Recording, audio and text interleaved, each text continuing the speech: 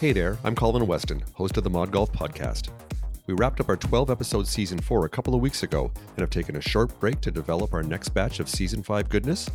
We're proud of the past dozen episodes that we created, and even more proud to announce that we met our goal to have at least half of our stories come from the perspective of female entrepreneurs and influencers.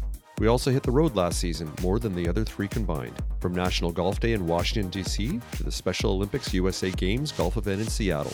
We covered the vast spectrum of golf industry innovation, including a Women's Golf Day event right here in my backyard in Vancouver and the PGA show in Las Vegas. If you haven't found the time yet to listen to all 12 of our Season 4 episodes, here's a recap of the moving, inspirational, and sometimes humorous conversations I had with our engaging guests over the past 3 months. Hopefully, this will inspire you to listen to a couple of the episodes that you can find at www.mod.golf on our episodes page. We kicked off Season 4 by traveling to Washington, D.C. for the 11th Annual National Golf Day, which is staged by We Are Golf to raise awareness on Capitol Hill of the significant impact the golf industry has on the economy. I spent 3 days participating, observing, and gathering stories from a wide range of participants, but I started off speaking with World Golf Foundation CEO Steve Mona, who graciously invited me to attend.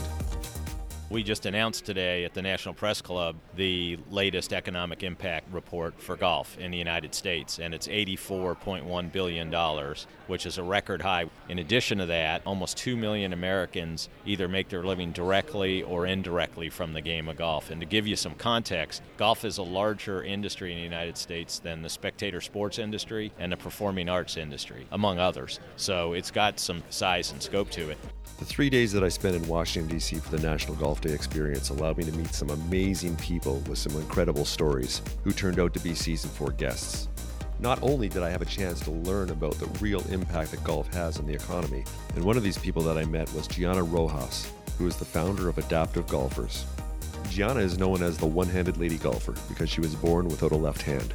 She has not let this stop her, and as Gianna has taken what some people may think is a disadvantage and has transformed it into her unique superpower that allows her to passionately advocate for golfers of all abilities.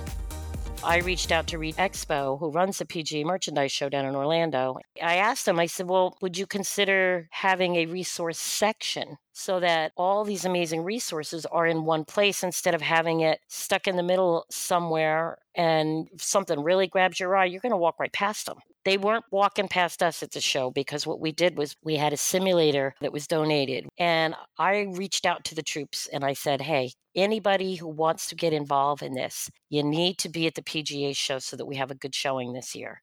And we probably had 35 adaptive athletes that all have every kind of challenge you could possibly think of. We had amputees, we had cerebral palsy, spinal injuries. We had just about every possible concept of what someone would consider a disability. And we all just were banging balls. We just kept hitting balls the whole 3 days. And what that did was it stopped people dead in their tracks. And it was a perfect opportunity because the PGA show is about the golf industry. For episode 3, we decided to get out of the studio to cover Women's Golf Day. I've had the pleasure of interviewing Elisa Gaudet, the founder of Women's Golf Day, last year on an episode, but this time we did things a little bit differently.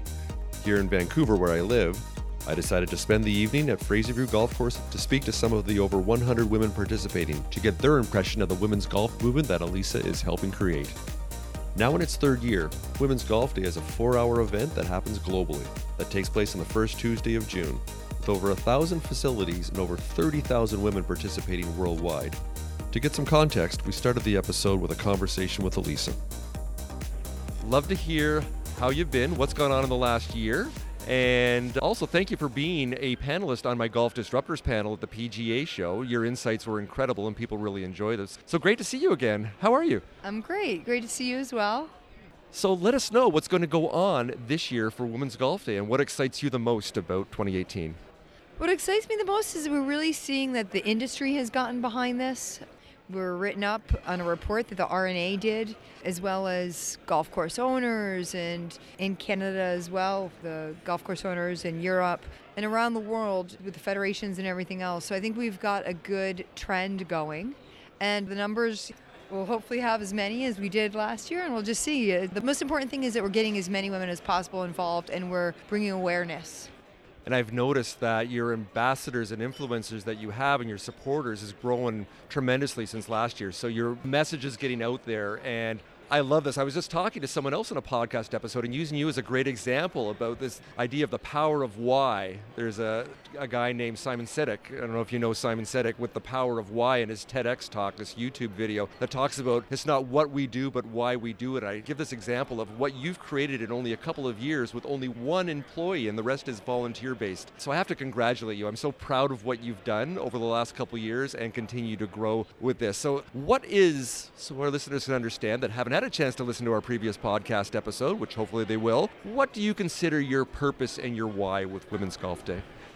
We were just frustrated. There seems like there was fragmentation in the marketplace, and this seemed like an idea to just have a light, fun, easy, because I think golf can be intimidating to a lot of people, especially women. Women, you take the data, they like to go in packs or groups and just make it light and easy, at least for the first time getting in, or to have some celebratory component to it, and it seemed to work well. Like anything, you can only put it out there. The market has to react, and it did react favorably. So we knew we were on to something, and we kind of just ran with it, and that's what we've been doing. And we'll keep tweaking it and trying to make it the best possible experience that it can be. What really excites me most about Women's Golf Day is the potential they have over the next couple of years to really scale this up. What Elisa has done with Women's Golf Day in the business world is called a blue ocean strategy, where they've created a new market space and unlocked new customers, in this case, women, that have never looked at golf before as something that aligns with their lifestyle. I had the opportunity to write a blog post for Blue Ocean Strategy a couple of weeks ago called Turning Green Fairways into Blue Oceans, where I talk about how golf industry innovators are creating new markets and demand. I include 5 case studies from the golf industry, all of which have been guests on previous episodes, including Women's Golf Day. If you want to give that a quick read, I've pinned that tweet on the top of our Twitter homepage. Our Twitter handle again is @ModGolfPodcast, and while you're there, give us a follow. Next up is Jennifer Poth, who is the founder and the CEO of Operation Military Support Golf. I had the opportunity of meeting Jennifer at National Golf Day in Washington, D.C. We are making changes on an active military base. Because of that, we are giving back and providing for our active duty.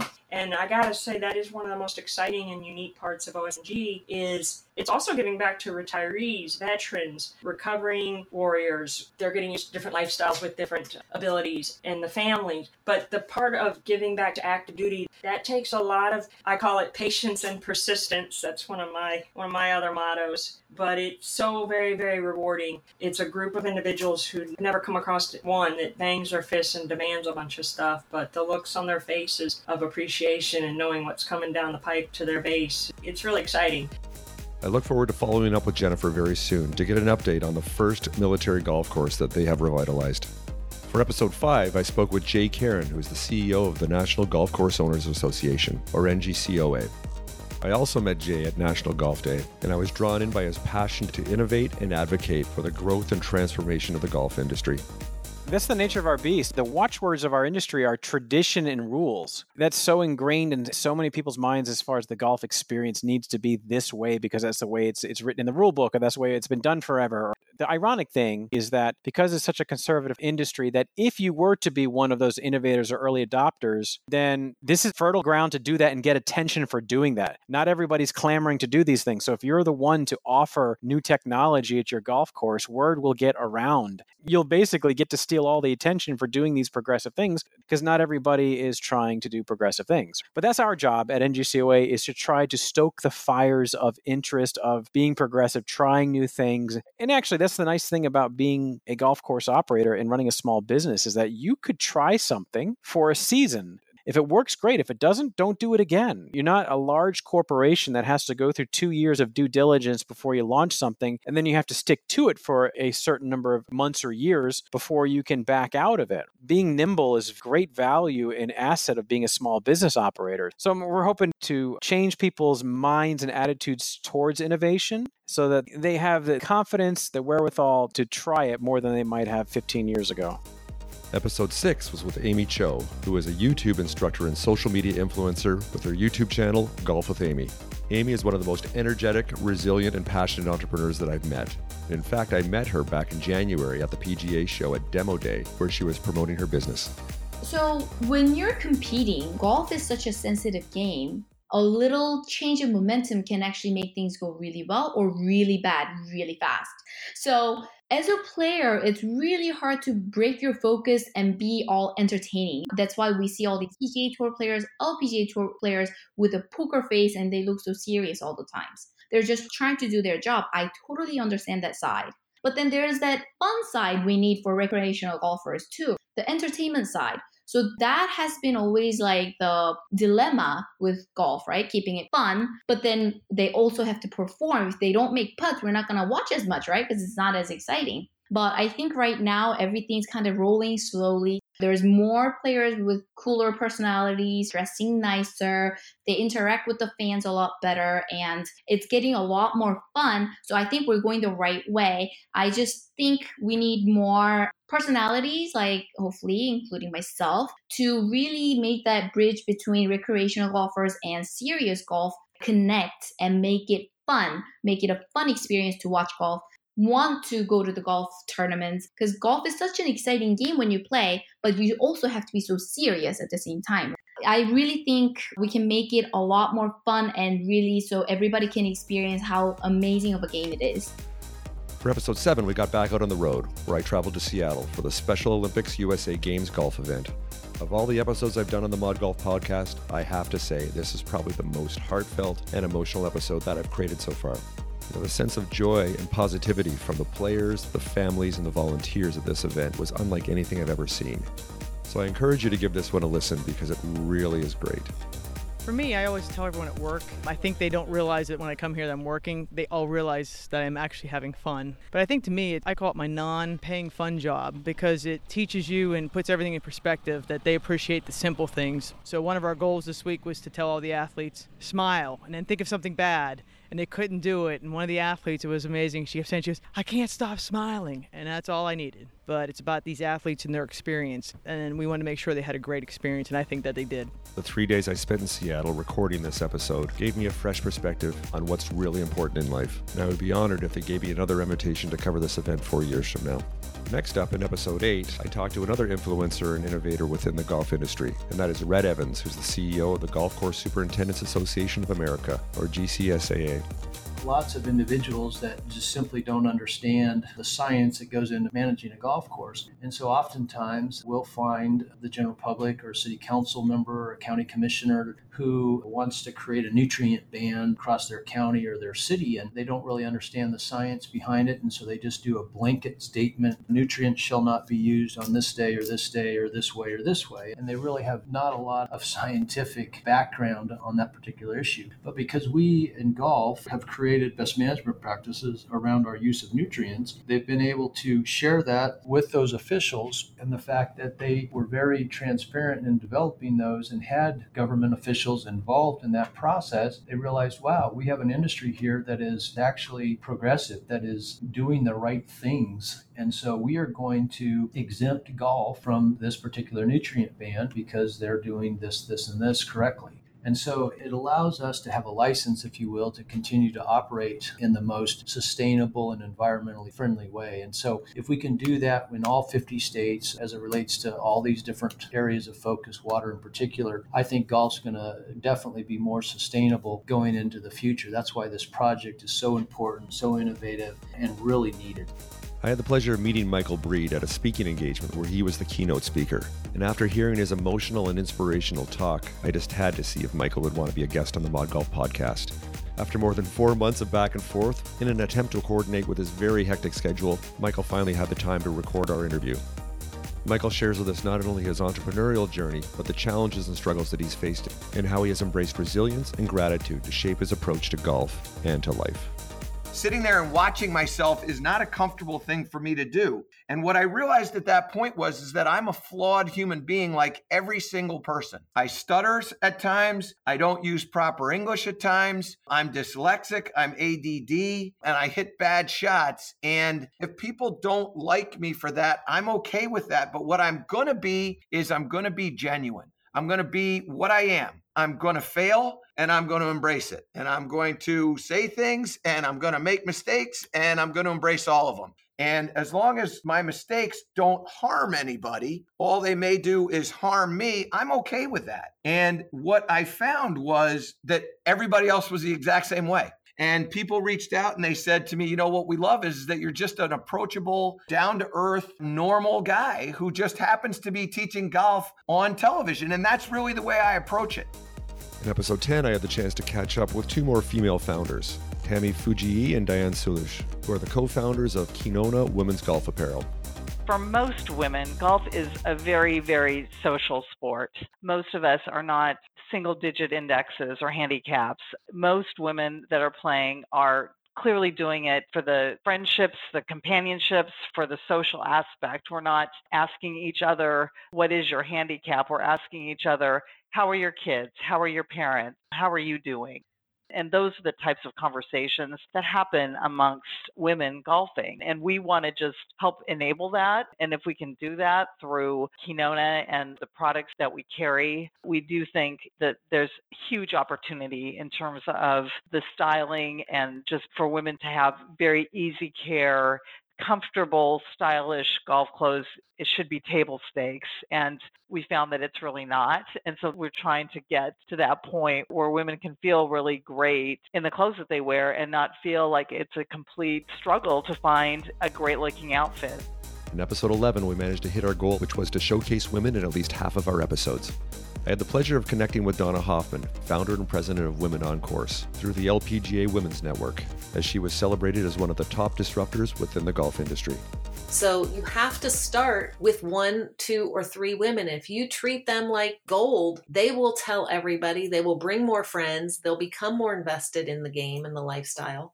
In fact, we just did a survey of our membership, and the second reason that women come to Women on Course is to increase their social and business networks. I would have guessed it would have been organized events. The number one reason was obvious. We're coming here to learn the game or to meet other women golfers. But that connecting with each other is probably the core of why people do this. And because you're doing an activity, it's very different than a networking event where you shake hands, hand a business card. What do? You're actually watching someone try something or do something that's a little humbling. And you kind of break down those walls a little faster and get to know someone quicker. And finally, episode 12 took us back out on the road to Las Vegas for the PGA Fashion and Demo Experience. I was going there as a speaker as part of their educational series, but I figured, while I'm there, let's find the most innovative companies on the show floor. The entrepreneurs and innovators you'll hear in this episode range from scrappy startups to established industry players. And even as a phys ed teacher, I would wear those swishy nylon pants that I'd roll the waistband down about 4 times till I looked like I was wearing a trash bag. I was so frustrated. I kept thinking, this is common sense. And women, it's like crack. So if you get a pair of my pants on, what other color does it come in? Like, holy shit, I have an ass. This looks awesome, you know? Good stuff. And please, dear God, put some rear pockets on it so you can't see my cellulite through my pants. And then, you know what? Why don't we set those pockets low, tilt them in, so my ass looks higher and narrower. And everything we do, from rear darts in the shirts to the shirt tail of the shirt, if you untuck to make your leg look longer, is to make you feel and look your best. You want to look thinner. Just let me look thinner. I'm an athlete. I don't want to fuss. I don't want to tuck and retuck, so a shirt tail stays tucked in.